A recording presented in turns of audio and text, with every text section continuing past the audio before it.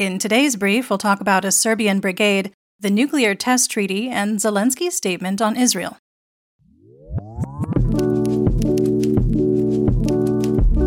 I'm Linnea, and today is Monday, October 9th, 2023. You're listening to the Ukraine War Brief podcast, where we bring you up to speed on the war in Ukraine in about 20 minutes or less. Let's get started with the news from the front. The General Staff of the Armed Forces of Ukraine, or GSAFU, reported that Russian losses over the weekend included 46 tanks, 44 armored combat vehicles, or ACVs, 40 artillery systems, 2 multiple launch rocket systems, or MLRS, 3 anti-aircraft systems, 32 unmanned aerial vehicles, called UAVs or drones, and 1,540 personnel. While losses on Friday and Saturday were relatively consistent, they were much lower on Sunday.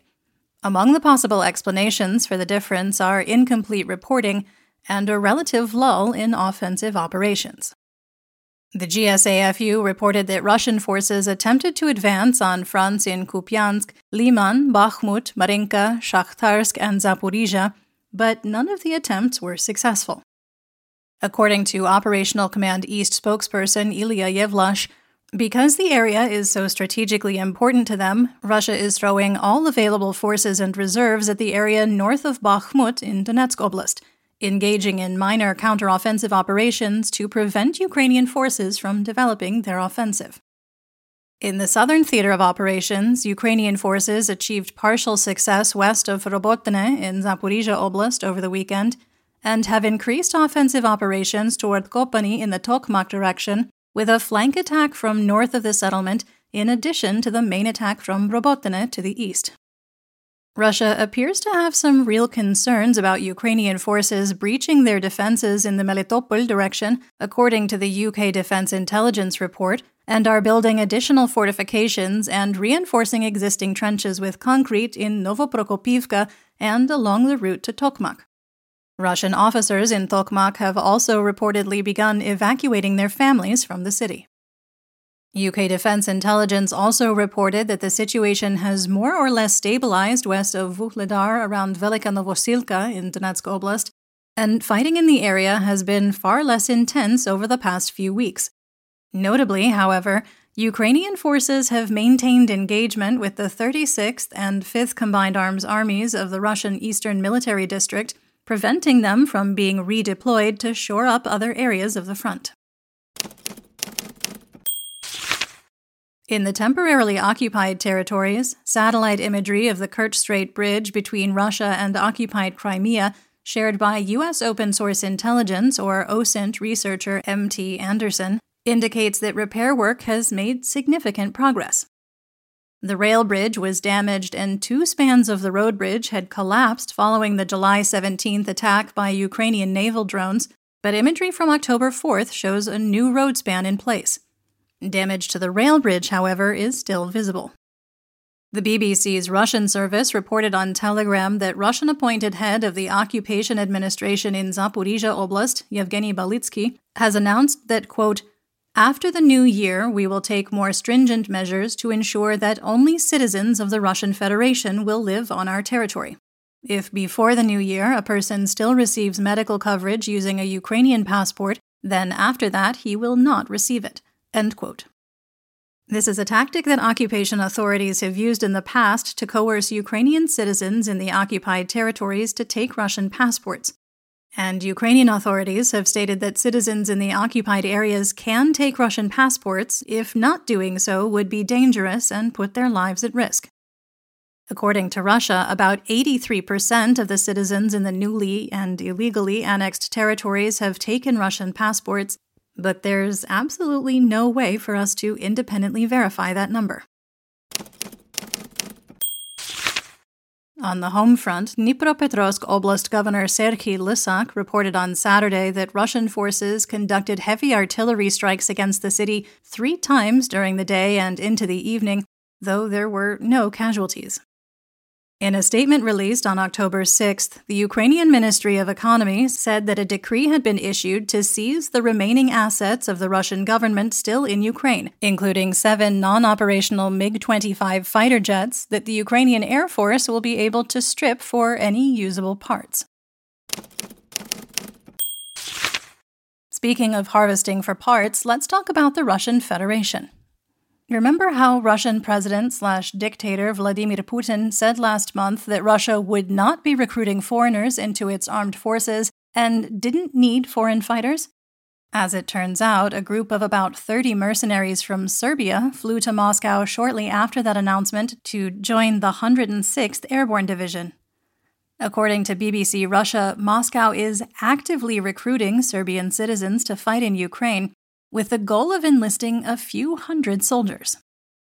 This kind of reminds me of how Putin said that Russia would not invade Ukraine, and then how Putin said that there would not be a full mobilization in Russia, and then how Putin said things were totally cool between him and now reportedly assassinated PMC Wagner leader Yevgeny Prigozhin, and that whole coup thing was all water under the bridge.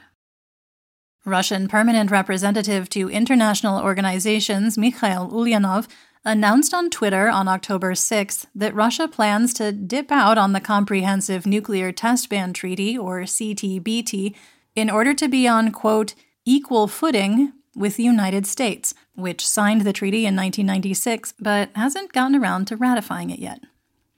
The CTBT established a ban on nuclear explosion tests, and its reversal is definitely not at all problematic when Russian forces are currently illegally occupying the largest nuclear power plant in Europe, the Zaporizhzhia NPP, is sending tactical nukes to Belarus, and literally cannot stop threatening nuclear war. Some quick assessment here. We still think it's more likely that Russia would create a nuclear hazard due to incompetence rather than intentionally. This is, after all, the same force that dug trenches in the Chernobyl exclusion zone and stores live munitions in the Zaporizhzhia nuclear power plant complex.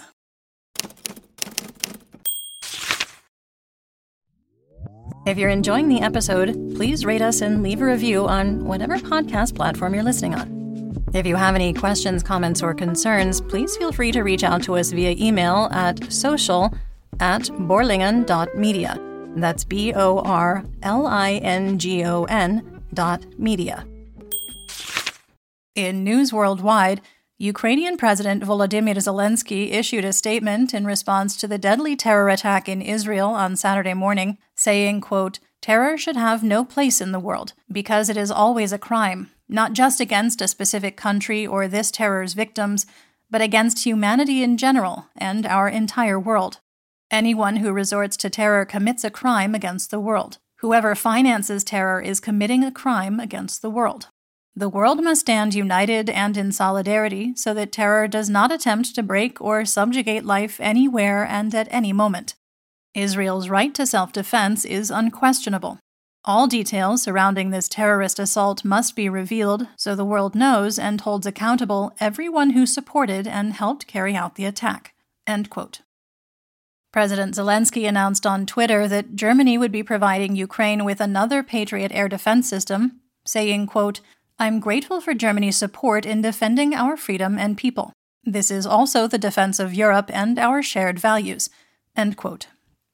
Europol, the European Union Agency for Law Enforcement Cooperation, has joined the team investigating international crimes committed in Ukraine, and will provide analytical and forensic support to the other members of the joint investigation team, facilitate the collection and analysis of OSINT data, and make available their expertise in the field of war crimes, crimes against humanity, and other international crimes. In an opinion piece published in the Wall Street Journal last week, Frederick Kagan, former professor of military history at the U.S. Military Academy West Point, argued that Western experts and decision-makers need to stop debating which weapons would be best for Ukraine and just give them the weapons they ask for, noting that no weapon is perfect and that while systems like the M1 tank aren't optimal for Ukraine, it's the only tank NATO has available in large quantities. Similarly, the F-16 fighter jet isn't well suited for Ukraine's military airfields, but, quote, "The U.S. has a lot of them. That's a good enough reason to choose the F-16 over the Swedish Gripen, the French Mirage, the US F-15, or even the A-10. The F-16 by itself won't change the outcome of the war, but it would give Ukraine the ability to challenge Russian aircraft and fire from the air on Russian positions. End quote. Russia hopes to be re-elected to the United Nations Human Rights Council in a secret ballot tomorrow after being ejected following the full-scale invasion of Ukraine in February 2022. Unfortunately, according to a senior Asian diplomat, it is entirely possible that Russia will be voted back in, saying, quote, "I think there is Ukraine fatigue. And second, many people do not want UN bodies to be dominated by Western voices, not to mention overbearing attitudes." End quote. The U.S. added 42 Chinese companies to a government export control list due to the company's support for the Russian military, including supplying Russia with tech components originating from the U.S. A statement by the U.S. Department of Commerce read, quote, "Today's additions to the entity list provide a clear message. If you supply the Russian defense sector with U.S. origin technology, we will find out, and we will take action." End quote. 7 other companies from Finland, Germany, India, Turkey, the United Arab Emirates, and the UK were also added to the list. Despite drama in the U.S. Congress, the Biden administration is expected to announce a new weapons package for Ukraine this week, using some of the remaining $5.4 billion in presidential drawdown authority the Pentagon found after correcting an accounting error. The Presidential Drawdown Authority enables Biden to pull equipment from existing U.S. stocks to provide to other nations as necessary. Russian private military company, or PMC Wagner, had more than one coup up their sleeve. President of Moldova, Maia Sandu, said in an interview with the Financial Times that the mercenary group's leader, Prigozhin, had planned the coup earlier in the year, and Russia is smuggling money into the country reportedly to bribe voters ahead of a series of elections in order to topple Sandu's pro-Western government. The Beyond Parallel project of the U.S. Center for Strategic and International Studies has observed a sharp uptick in freight traffic between North Korea and Russia, following the meeting between the two dictators back in September, noting that a satellite image from the 5th of October of a railway facility in Tumangong on the North Korean side of the border between the two countries shows an unprecedented number of freight cars, 74 in total. Beyond Parallel also reported that developments at the rail facility indicate that North Korea is likely planning to expand the facility.